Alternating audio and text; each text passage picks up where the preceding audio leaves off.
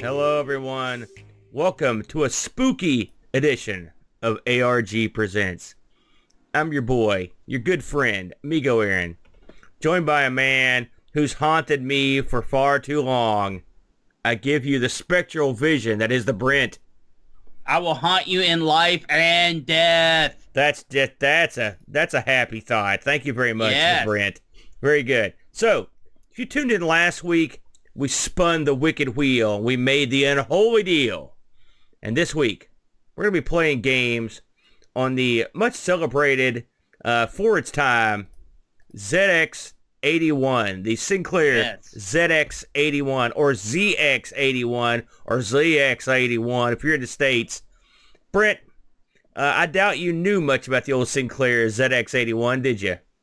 I didn't. No, I mean, we obviously have played with the Spectrum in mass.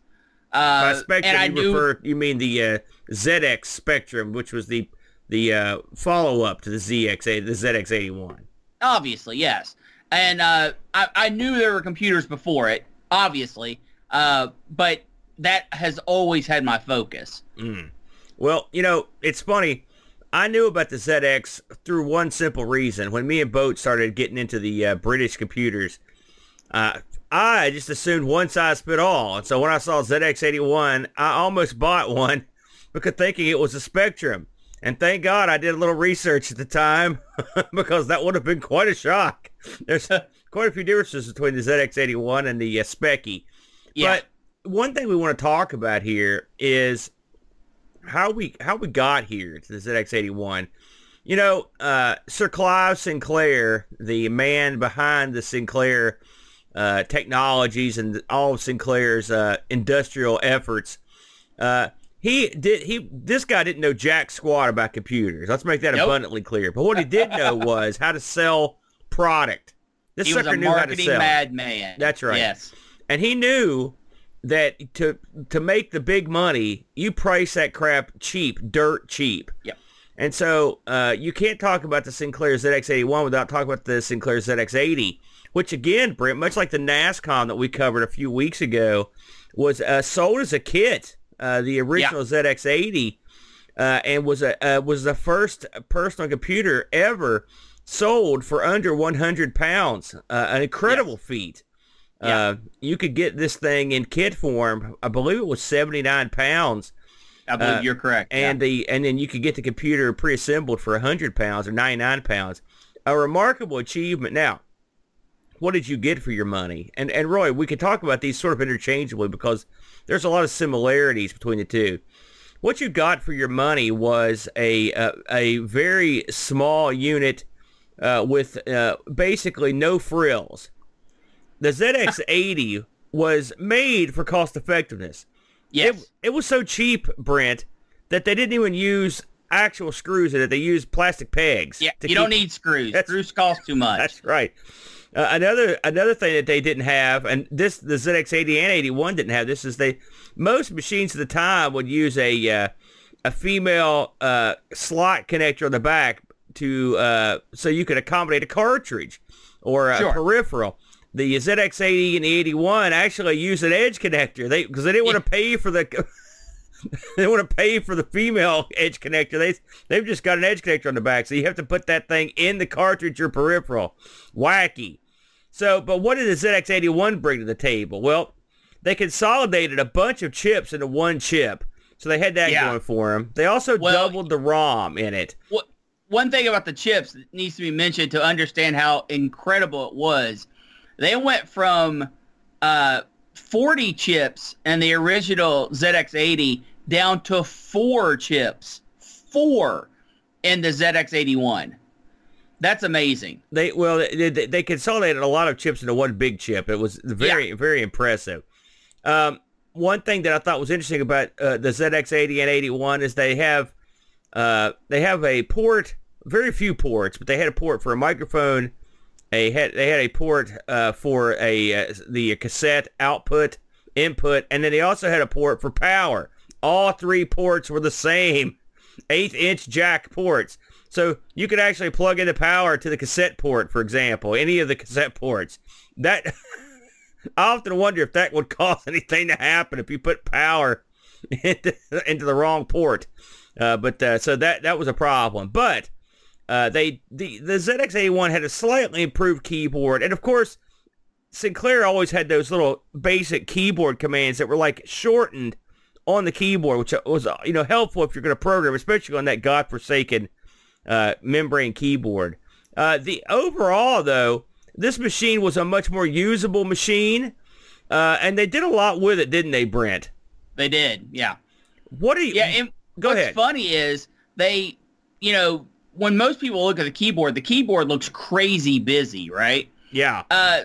Clive took that and made it into a marketing gimmick. He said, yeah, like if you're going to program on this thing, half the steps are already done. They're all hotkeyed in. It's awesome. That, when anyone else would look at that keyboard and think, oh my God, what's going on? But yeah, he actually sold that, and it helped. It helped it because it allowed your common man who knew nothing of computers. This is, the ZX81 launched March 5th of 81, and it allowed the common man to feel more comfortable that he was going to be able to get this machine and do things with it. And that went a long way with marketing to help sell the machine.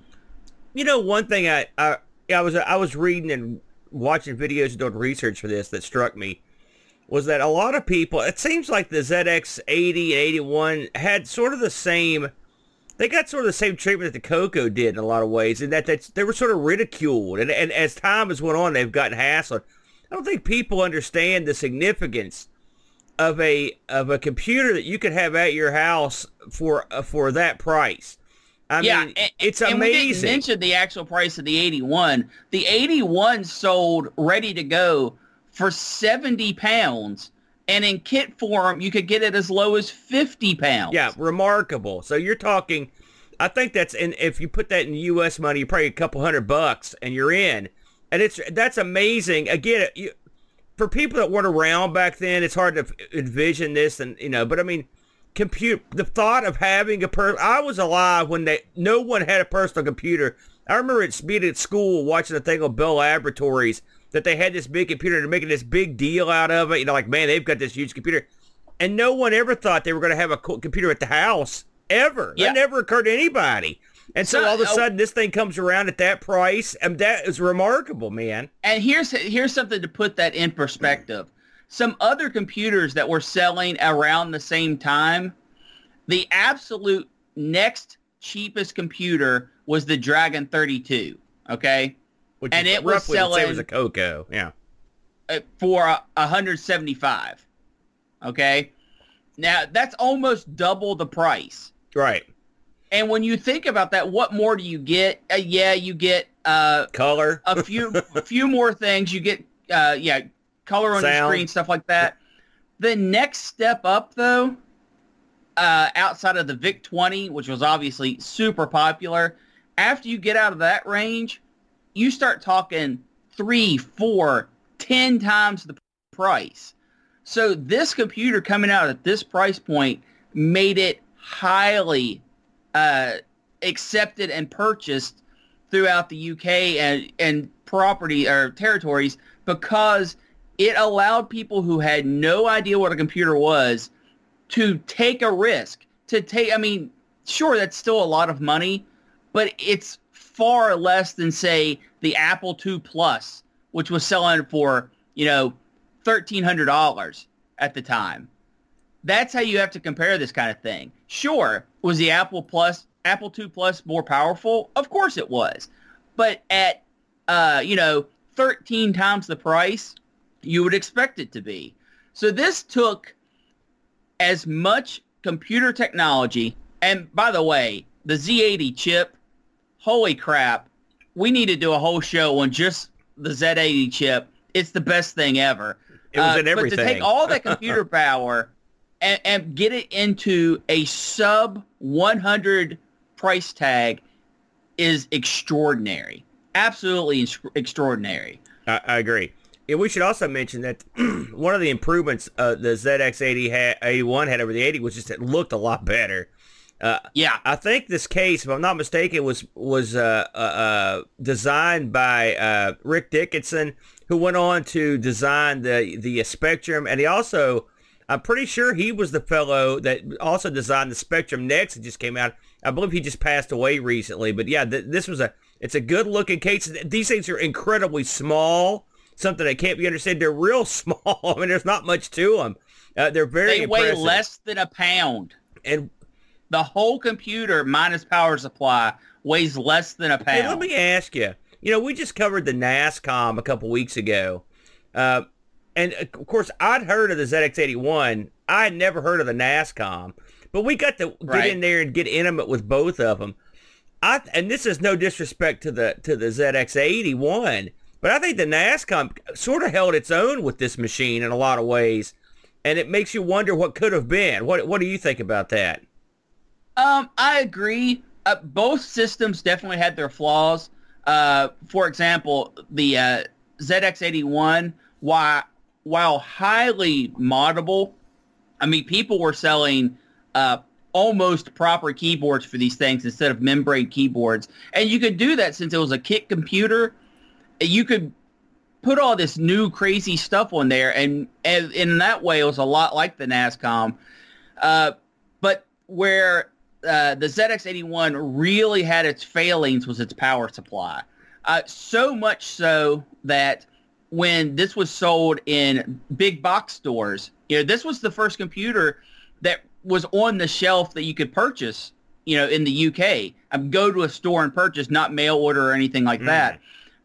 The stores would actually order 33% more than they thought they could sell because they knew the return was going to be high for failed power supply. That's a Sinclair trademark. It seems like that's happening on a lot of their machines. Of course, you're, again, though, to a certain, I was in manufacturing, you were briefly. And when you're manufacturing something very technical and very outside your scope, you're going to have those sorts of issues from a manufacturing perspective because especially something like this, that doesn't surprise me that much, to be honest with you. Sure. And for the power supply, you can kind of blame it on manufacturing. But the second large failing point was a flaw in the actual ZX81's design with, as you said, not having an actual port in the back and just having the card stick out. People would fry their memory modules and sometimes the computers themselves all the time from that thing slipping off. Oh yeah, I've read people talk about that. So much so that they would actually take tacking glue and the tacking putty and put it in between the memory module and the computer to basically fuse the two together. I do recall hearing something about that because the way that thing sets on the back there, since the slot is on the peripheral, not on the machine, you know that causes problems. Especially those are going to get loose after a while. And really, a memory addition of this thing is almost mandatory because it's pretty needed. 1K is very little. I should mention before we move into the games here that if you had a ZX80. And you were looking enviously at the 81, you were not out of the loop. They released a ROM upgrade and a keyboard overlay, and you were good to go. That's how similar they were. So you were actually good to go if you swapped out that memory or swapped out that ROM chip. So you could. I would wager the majority of ZX80s walking around these days probably had that done to them by now. Had them upgraded. So really, you've got two different ZX81s, the 80s and the 81s. Kind of neat. It's a neat little machine, I have to say. Yeah. And do you know why the original ZX80 sold 500,000 units when it first came out, right? The 81, I believe the number was 1.5 million. And the price point was so low that these started showing up in schools. And that is how a lot of kids was introduced to computers, was this thing. Because it was cheap enough that you could throw a couple of these in the classroom and be okay. Brilliant move. Is exactly what you needed to do. So, I mean, we talk to people all the time. It's like, yeah, this was my first computer or this was my first computing experience. And the reason why is the price point was so cheap, you could get these into places that you couldn't get a computer into normally. Yeah. So it was all part of Sinclair's vision. I was watching a thing up until, a few years ago, or many years ago at this point, Clive admitted, he said, I can't do anything on these things. I've never learned to program them. That wasn't my thing. My thing was to make us look like the underdog, make us look like a small family company, get the price down to where we could put this in every home. And that's what he did. And his marketing strategy was brilliant. And the computers were good enough that the marketing strategy worked. So when you have both of those in combination, you've got a pretty winning combination. I should mention, and I'm not going to get into this too much because this could be something we cover on a future show, but the ZX81s did make it to the States in the 80s to a certain degree, and under the guise of the Timex Sinclair 1000 series, which I will say those were the butt of the joke over here for a while. Yes. Because they were known for not being very good computers. And they sold I remember seeing these things get blown out when I was a kid for like 50, 60, 70 bucks. And I remember seeing a plastic tub of them like in the middle of like a one of the retail shops with just like boxes of them in there. Because and they weren't that big.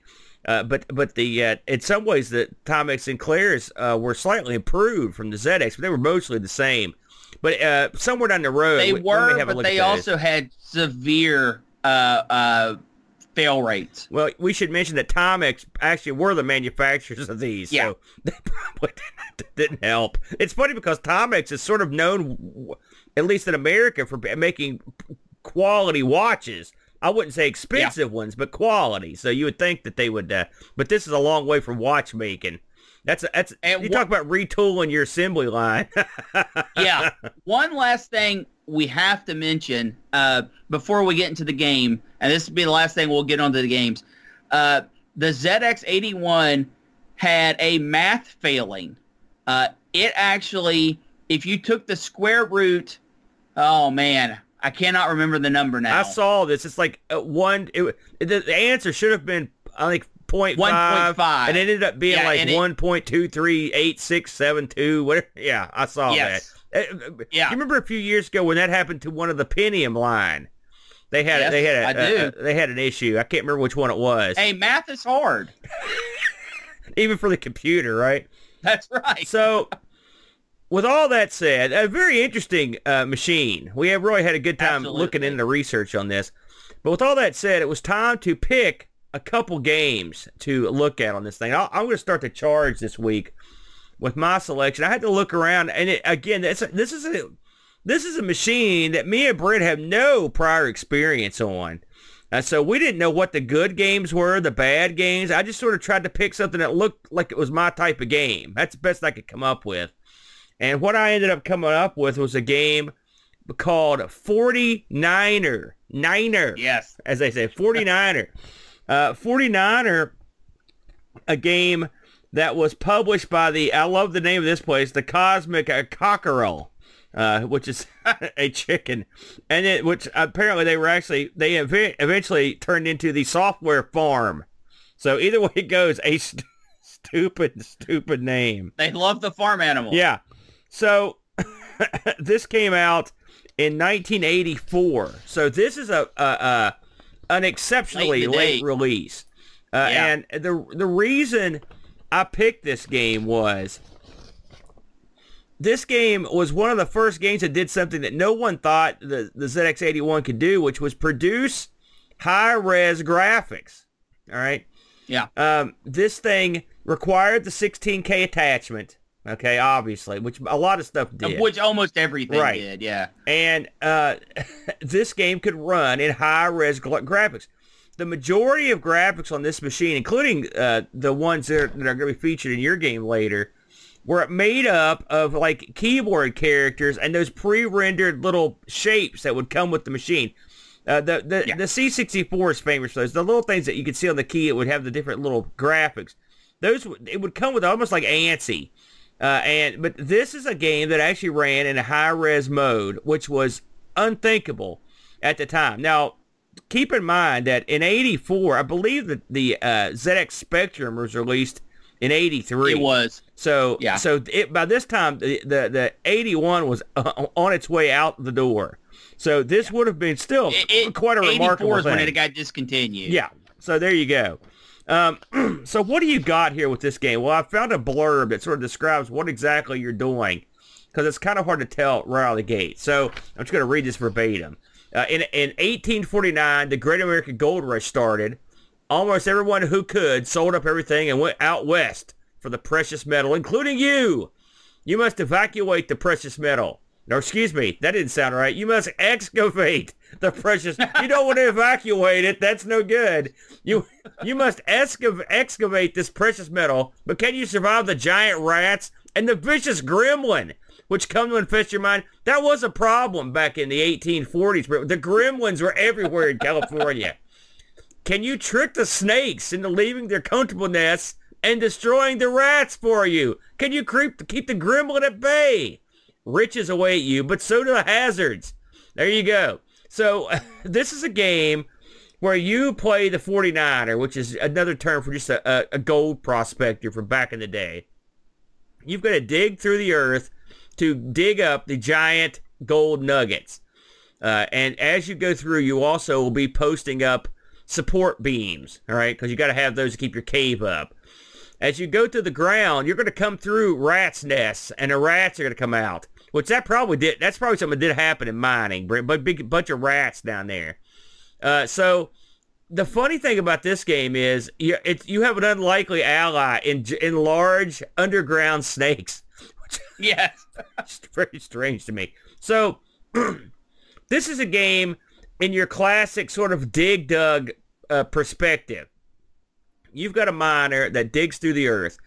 You're going to see on the screen, at the top of the screen, there's like a big mountain.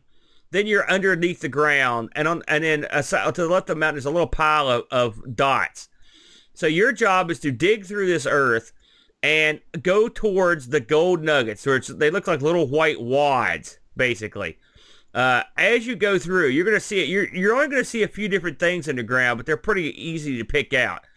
You see the nuggets. You see this sort of almost like a flashing Z's that are in the ground, and then you see these raised areas, like these miscolorations of pixels that move around. These are the rats. And so the way this game works is, as you dig through the soil, rats, they move around underground. And so when they come into your tunnel, you can see them, and they start chasing you or walking around.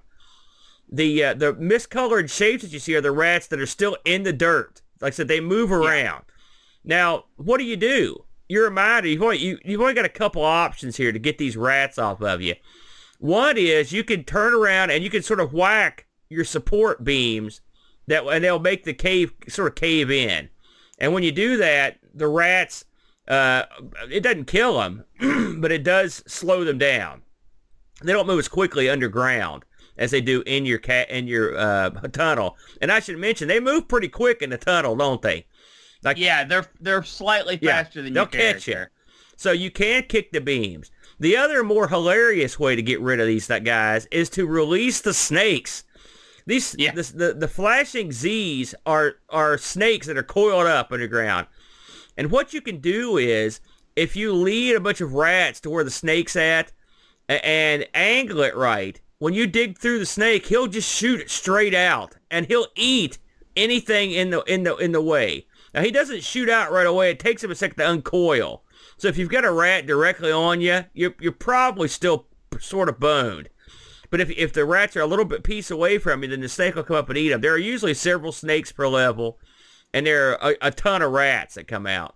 So how do you get off a level? Well, you've got to collect all the gold nuggets, and when you do that, a mine door will appear at the bottom right of the screen, and you've got to go into the door. Now, this can be a tricky situation, because I have found that there's plenty of times where you walk into the door and you can't actually get in because you have to come in at a certain angle, and that's one thing that haunts this game, which I'll get into in a minute. Now, I would be amiss if I didn't mention the giant gremlin at the top of the screen. So up on the top of the screen is a big pile of, it looks like a mountain. And there's a freak that just bounces around with a big gaping mouth, and that's all he does. But what he's doing, he's actually eating your dirt pile at the top of the screen. That dirt pile's there for a reason, because it keeps that guy from coming into the mine, okay? So periodically, you've got to come back up to the surface and dump some dirt off to keep your dirt pile large enough. If you don't, this thing will eventually eat through all your dirt, and then he'll come into the mine, right? This is no good, because he can't be hurt. He's a killer gremlin. Now, I didn't find this guy to be too difficult to deal with, but he becomes a bigger problem as you get further into the game because the dirt pile gets smaller and smaller. And then once he gets in there, you're pretty much, he'll come get you. You're pretty much boned. This game, there's actually a lot going on in it. I mean, they don't really introduce a whole lot of, they don't really introduce anything different as you go on. It's just more of the same. But the rats are more numerous. The rats, just on level 1, are already deadly enough. I mean, this is a game that it was not easy, was it, Brent? And no, some of it was cheapness. Like, you can start and a rat be so close to you that you can't get away. Absolutely. But most of the time, a majority of the time, it starts off in a fair position and you can actually play the level. What did you think of this one, Brent? Again, we've never played or heard of these games. What were your impressions on this one? Well, I'm assuming you're going to go over this, but the biggest failing of the game, I know what you're going to say, but yeah, please. I shouldn't start by killing it, because this had a few aspects that were freaking amazing. Having the dirt piles of the rats as they dig underground, where you can see them, like it looks like they're burrowing through. Amazing. Yeah. That's a good effect. Cut. Yeah, especially, it's simple too. It's a simple effect. They just raise a little cursor area of graphics and make them slightly different. That's all it takes, and you can see them burrowing. It's a really good effect. Yeah, it's excellent. It's excellent. Having the snakes chase after the rats, I thought was a really nice touch. Normally, your snakes are enemies in a game, and I was very confused when I first started playing of why weren't the snakes killing me. Right. But they are solely there to use as a weapon. Yeah. This is very much a reverse Dig Dug, where things go up instead of going down. That's exactly. They're like the rocks in Dig Dug. They're exactly Correct. The way I thought of it. Yeah. And everything looks good. The rats look really, really good. Yeah. Your guy looks good. He's well animated. Of course, there is no sound. Yeah, no sound. Something with the ZX81 is the only sound it could produce was from the tape player. So most things didn't take any type of advantage. I did read that they could switch. The ZX81 had a thing called slow mode and fast mode. Unlike the original ZX80 only had fast mode. And you would think slow mode would be bad, but it actually, they used it to have the processor do multiple tasks. And I read somewhere that someone came up with a way that if you switch between these modes real fast, you can make this thing generate some sort of sound over the RF. So but it's yes, that's true. But didn't run into anything that actually used it. There were. So I don't know how late into the cycle that was even a thing. And apparently they even had a sound edition, but apparently nothing used that either. So yeah, right. But I mean, that's not what we're talking about. You know, the sound of this was obviously not important for its product. The issue with this game, and I had a lot of fun playing this. I thought it was fun to complete levels. It did kind of suck that progression only meant that the goblin was a little bit faster at getting into the mine, and Gremlin. That the rats and stuff were just more numerous. I wish they would maybe not introduce the rats at first, or mixed it up a little bit. It's just the progression doesn't feel great. But the biggest problem with the game is your character is 2 segments tall, and he is only 1 segment wide. And the reason why this is an issue is when you're moving around the level and you go up and down, left and right, it does not work well. I think a better solution would have been to make him either square 2 segments and 2 segments or just 1 segment. Because you get a lot of in-between issues with him being too tall and only 1 wide. And it's not a ton of a problem, but it can be an issue. Especially like when you're talking coming into the door, you have to line it up correctly because you can't be a segment off. And the other issue with the game is like something I said before, it's random where it puts the nuggets and the rats and the snakes. And sometimes that randomness means a rat is so close to you that the game starts and then it instantly kills you. Yeah.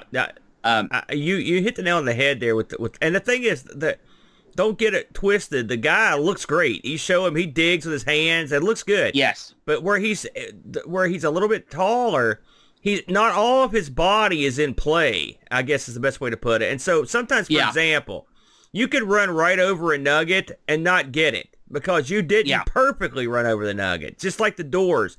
Also, the snakes, exact same way. You could think you got the snakes perfectly and you didn't get it. What would have probably helped is if they had just made this guy half as tall. Right now, the flip side of that is 1 segment tall. The problem with that would have been he wouldn't look as cool because there's no way you could animate him as well given those parameters. So I can see why they did it this way.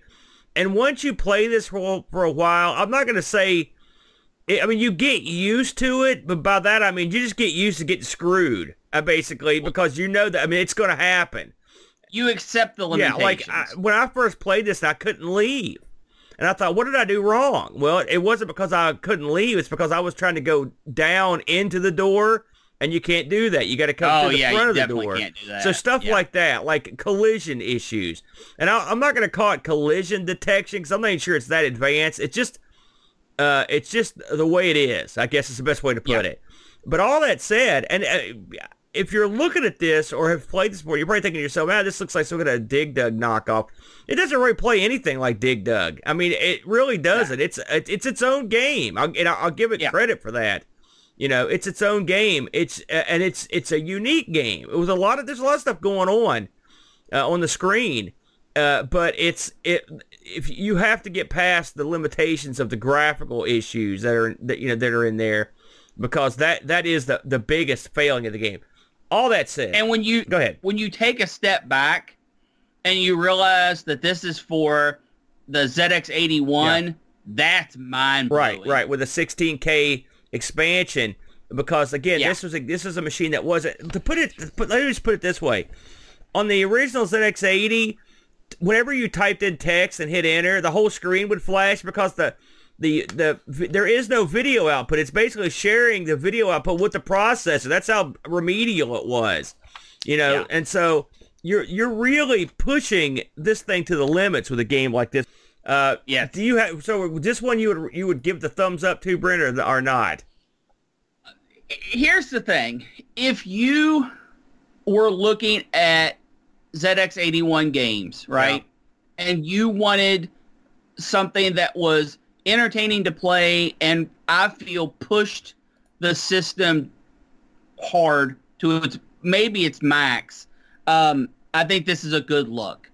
I would not go out of my way to hunt this game down. I don't think it did anything that special to make it worth seeking out. Yeah. But if you're looking for ZX81 games, absolutely give this a shot. If you've got the emulator already up and running, give this a look. Beautiful. So we did get a review on this one from our good buddy Z9K9, who writes, "It's a solid game design with elements in balance and interesting decisions to make. Unfortunately, the controls and collision detection are on the woolly side. There's a lot of hidden learning and knowing exactly how to touch things to make sure they get triggered off. That's true. We talked about that. E.g. the snakes. And even then, they still feel unreliable, though more play might resolve this. Interestingly, when the gremlin reaches the left edge, it's not a timeout and game over as the instructions led me to expect, but instead he runs rampant through the level, devouring all the earth and turning it into an open battle arena, which is a much more interesting outcome, I agree. Full credit for technical achievement. If Ty is a game which tries to maximize its creativity within the accepted technical limitations, this is a game which strains against those limitations and succeeds at the cost to the game itself. 7 out of 10. Oh, well written. I agree with all of that. Not well read, but well written testimonial on that particular game. We've also got an entry here from Paul, a.k.a. Hermsky. He gives this a firm 8 out of 10, Brent. At first glance, you may think, meh, but you have to appreciate the limitations and the expectations of the ZX81. This computer was designed to be the first affordable home computer here in the UK, with the exception of the ZX80. Uncle Clive didn't have the games industry in mind when he built this. It was meant to aid education and small businesses with simple applications. Well, that definitely helped us 80s kids persuade our parents to buy one. These games were written by youngsters who had no prior knowledge of coding. This was the first time for many successful game designers got to experiment. It was never taught in school. Instead, studying experimentation with basic programming manual in dark, cold bedrooms was all we had to go by. When you see some of these games on the ZX81, you can instantly see they're the backbone of many future game ideas that we all grew up to love, 49er included. This game is a prime example and a superb work of art, a very addictive little underground game for its time. Only gripe I have is that the game could not exit the levels vertically. You have to hit them from the left. Yes, I understand that. These games really did have Sir Clive Sinclair spitting dummies. There you go. We've also got a review from Frodo NL. Frodo writes, given that the ZX81 does not have a graphics mode, this was an amazing feat. High-resolution graphics had not been seen before in ZX81 games. Even looking back now, it's still amazing that the Cosmic Cockerel / Software Farm was able to do this without any additional hardware apart from the 16K RAM expansion, of course. Even better, though, the game is actually fun to play. Of course, there is no color, but the graphics are very recognizable. The only issue I have with the game occurs when a rat happens to be very close when the player starts. Especially if possible, when you just lost a life, that can make the game pretty much unplayable and make one lose the rest of their lives. This is a small issue, though. Extra points for having redefinable keys. That's true. And a 5-slot high score table. 8.5 out of 10. Brent. So we got a lot of good action on the old ZX81 this week. Absolutely. I concur with all. I think those guys all nailed it, and I pretty much covered the same points we did. A technical marvel and a fun game, although a bit limited by its own technical achievement, I think. So, yes. With all that in mind, Brentster, you picked something completely different. What do you got for us this week? I brought the game Ty to the table. And Ty is a shooter game where you are the last of a people and you are trying to stop the Imperial fleet from making it to the main planets, because if the Imperial fleet makes it to the main planets, that's it. Life as you know it is over. This obviously took some inspiration from the Star Wars films, and we'll get into that in a little bit. This was designed by Brian Burdett and was published by the PSS in 1983. The PSS is the Personal Software Service, and they ran up until 1987, where they were acquired by Mirrorsoft. And the guy actually admits that the whole reason why they kind of fell apart was he took his eye off the ball. He said, you know what? Early in the career, I was focused on these 8-bit computers, and I was putting amazing stuff out there. He was putting war games and stuff that really hadn't been seen. And the guy said, I lost focus, and then we just kind of fell apart and got taken over. So it's good to see when a person of that power understands where they failed. Yeah. So I wanted so badly to interview the creator of Ty, Brian Burdett. His son was found online, and this was the only game Brian ever did. Although there is an unreleased game that Brian made called Donkey Derby, which was a gambling type game. Oh, we got to see that someday. Never released, unfortunately, and the only existing copies are believed lost. Oh man, Drew stated. But let's not look at the sadness. Let's look at the goodness, and let's take a look at Ty.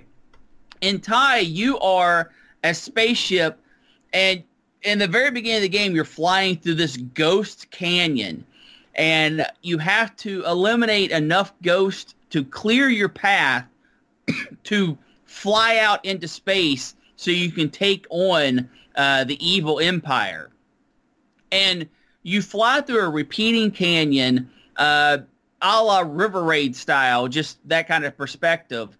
Your ship is about a third of the way up the screen. It can't move up and down. It can only move left and right and shoot. And you are tasked to get a score of 20 by eliminating ghosts and fireballs. And once you do that, it clears the path and lets you fly up to space. Something that needs to be said about this game, the scrolling, super smooth for what we're working with. Everything, the graphics in this area work. You feel like you're flying through this canyon of the dead. The canyon has skull shapes and ruins and cities built into the wall, and it all looks awesome. It all looks awesome. The skull is this mountain, a fixture in the middle of the cavern, or the middle of the ravine, I should say. Looks incredible. And this was all hand-drawn on graph paper. His son says that his father had a roll of graph paper that he would lay out, feet long, because the stage loops. So you got to get all this lined up to begin with to find out where your looping point's going to be and everything. And it's all built with characters that the keyboard can produce. It does not fight the restrictions of the system. It works with what it can do. So you're flying this ship, and your ship has a number on it. It's how many hits you can take before you crash and burn. You got to start over.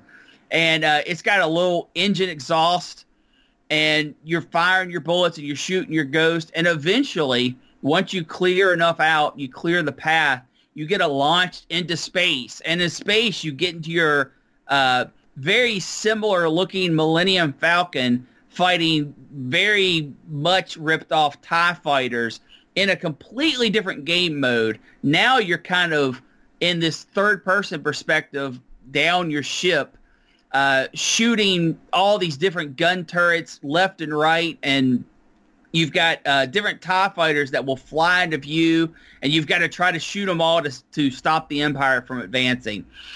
The two different game modes in this is what makes it special. Going from a completely top-down perspective and flying through the canyon, and then making it up into space where you're fighting these TIE fighters in this unruly spaceship. Beautiful transition, beautiful fun. The shortcomings, of course, are mostly based on the system. There's only so much you can do. I think the canyon level loops a little too quickly. I wish there was a little more variety there. What's there looks awesome. Don't get me wrong. I just wish there was a little more canyon to explore, since you see it the majority of the time. And then space looks like space. You've got your stars out there, and you've got your TIE fighters swooping in, and you have a little bit more control of your ship. Real fun time, I feel. What did you think of this one, Aaron? I'm going to tell you on this one. First of all, when it comes up, when this game comes up, the whole screen lights up and starts counting and running through all these characters. I was like, what in the heck is going on here? And then eventually it comes up and it shows you this backstory which I like. It Yeah. tells you the whole backstory of what's going on, so it's all built into the game. I love games that do that. And then you kick off. Now, I didn't understand the rules at first. I can tell you now, having watched some video on this after the fact, the emulator I was using on this, it ran fine, but I couldn't fire bullets as quickly as I think I was supposed to because I could never get off the first level. I had to watch video of the second level. Oh, really? Unfortunate. And I think it was emulator related because I don't know about that. Maybe the key repeat wasn't on high enough, something like that. But the fact that this whole cavern is built out of existing characters, they did a great job with that. The whole the skull thing was cool. It was challenging to try to move your ship through it. I think the idea of having a number on the back of your ship to represent your shields is a great idea. Because it's not realistic, but I mean, in a game, you need to see what's going on. So it's utilitarian. You can see what's happening. I like that, man. It was a good choice. The ghosts or the little ships or whatever you're shooting in the first level are not the easiest thing to take out, but it's doable, especially if you've got more bullets. I came close, and I like I said, I was firing about 1/5 what I've seen other people firing at. I think that the cavern section is very difficult. There are ways to cheese it. There are a couple ghosts that you can shoot every time without having to worry about getting hit. But then you have to worry about maneuvering the canyon every time, which isn't terribly difficult, but it does take a little bit of effort. This is not a game you're going to play for hours and hours and hours. You're going to get in there, you're going to experience the graphics in this thing, and you're going to fight to get to the second part. And once you do that, you feel accomplished. You want to try to get back there again. I never killed enough ships from the Imperial invaders to complete the game, but my understanding is there's not a screen after that. And if there is, if someone's made it to it, please let me know. I'd love to. If there is one, let me know so I can go back and try to get past it. But everything works in this. And really, if you fly into the canyon wall, you don't just die. You start losing shield. And it's sort of forgiving. Nothing is a one-hit kill. It's sort of forgiving. It's not going to, like, dock you a ton. You know, if you just sort of graze it, it might not even take any. You know, it's not too bad, all things considered. And again, the fact that this was all done on this particular computer with its built-in limitations. I mean, I can imagine, you talked about the guy having the rolls of graphic, but I can imagine it, rolling it out and typing all that stuff up. It reminds me of the old ANSI graphics. You used to see on BBSs. I mean, a lot. That's what it's almost like you're playing an ANSI graphic, which for me is great. Yeah. You know, a monochrome ANSI graphic. It's again, that's something else we should mention. This is all monochrome. So, I mean, really, it doesn't limit what you can do. So both these games excelled in getting across what they were trying to come up with game-wise with the limited graphic sets and the limited color scheme, and plus no sound. We should mention that as well. So yeah, this was a winner. We got some Discord reviews on this one, Brent. We got a lot actually of Discord action this week. Like I said, Z9K9 writes, "This game begins with some pretty badass graphic design. Walls of fractal skulls worthy of Bruegel, hellscape, and angular megastructures made of either bone, stone, or gleaming metal. It's open to interpretation.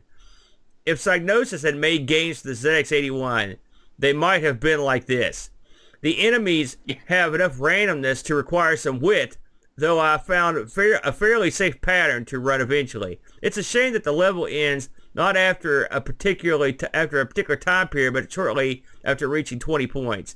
And neither is your remaining health carried across in any way, which makes your performance on this level somewhat redundant. The second level gives the impression of hurtling through space and seems like a solid target shooting challenge with an interestingly awkward weapon. Again, though, it's a shame that this game technically ends after this level, so that you must restart with 0 points instead of carrying it forward. 6 out of 10 from Z9K9. I think that's all. I think that's well written and expresses very much how I feel about the game as well. Paul, a.k.a. Hermsky, writes, a Herm Firm, 7 out of 10. It's always difficult to score titles so far back when games are still very new in the home. What I do know is this game would have been super impressive back then.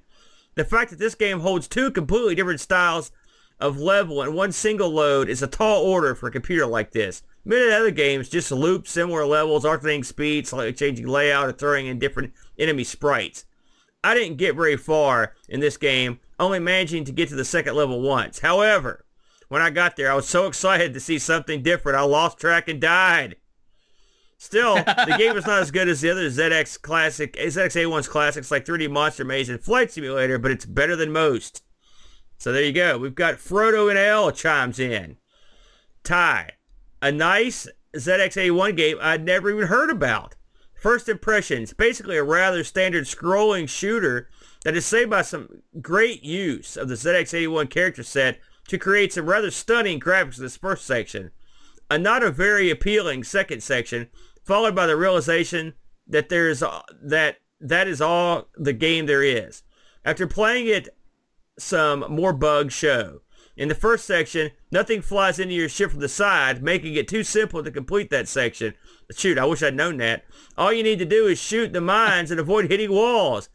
And then the worst one, an intermittent error that glitches so much that the second section is unplayable. Now, did you run into this, Brent? I did run into this, and I don't know if it's a game issue or an emulation issue, but there are times when you reach the second part, and that's it. It's just a big glitchy mess. We did have one of our Discord followers state that they used a different emulator and was able to get to the second section many, many times without it glitching. So I do believe it could be an emulator issue. Frodo continues. This could have been a way better game if it had only contained the first section with speed-ups or possibly some enemies with different patterns. As it is, though, the graphics in the first stage are basically what make the game 5 out of 10. I will say, when emulating the ZX81, I tried a couple different emulators, and really, it was a lot harder than I thought it would be, to be honest with you, to get these games to run properly. Like I said, I'm not sure I ever ran your game properly. So good feedback this week on the old games. I think they were both interesting games, Brentster, and I agree. I think the ZX81 surprised me quite a bit in terms of its game playing prowess. Now, we may have gotten lucky and picked a couple winners here, but I looked at a bunch of other games that looked halfway decent. So there you go. Yeah, there are certainly games for the ZX81 that are subpar, or people just didn't know how to use the power that was there. But in just to the reverse side of the coin, there were a few games out there that completely blew my mind, including, Aaron, I think you said you saw this too. Someone had ported Dragon's Lair to the ZX81. That was Jim Bagley, a very famous programmer. And if you ever watch the footage of this, he's loading this off of an SD card, some kind of SD hookup, but it's a monochrome miniaturized screen of the original Dragon's Lair. I mean, it is there. You can play it. Very impressive. Yep. Very, very unbelievable. And using the power of the ZX81. It's not, sure, he's loading off a storage device that was never available at the time, but the actual processing power was being done by the computer. I will say, the ZX81, not the best computer I ever saw, but the best sub 80-pound computer I ever saw, Brent, I have to say. Yeah, absolutely. You know what else is like, the quality's okay. It's the freaking wheel. And here we go. Now. Uh-oh. You've angered the wheel, I know. Aaron. Now we must be punished. This week, Brent, we are going to be celebrating Halloween shortly. And so what we have put together is what I like to call the Wheel of Death. The Wheel of Death, Brent. Tell the people what the Wheel of Death is all about. There's only one thing that can rip those lock pieces off the wheel for a week, and that is the Wheel of Death. It has summoned forth its demonic powers and has left us with only the absolute worst of the worst that we have ever covered here on the show. So we are now going to spin this absolute wheel of pain to see what Let's comes go up. over real quick what we've got here. We've got the CD32. That had Brent's all-time least favorite game. We had the Jag. The first episode Brent ever did, he hated that. We've got zombie games because it's seasonal, right? We've got the Mattel Aquarius, everyone's least favorite computer. We've got the Atari ST. Hey, listen, we had a crappy time on the ST. We're going to give it another shot. We had to bring this back because it was so horrible. And we just did it, but what the hell? The Commodore CD-TV. Commodore 2 entries on the Wheel of Death. Everyone's least favorite episode of all time, black and white games. That's for you, Boat. We've got movie games. This is the pie piece that got kicked off YouTube, Brent. Boat, another Boat callback. Another one of his most hated episodes, the Xbox.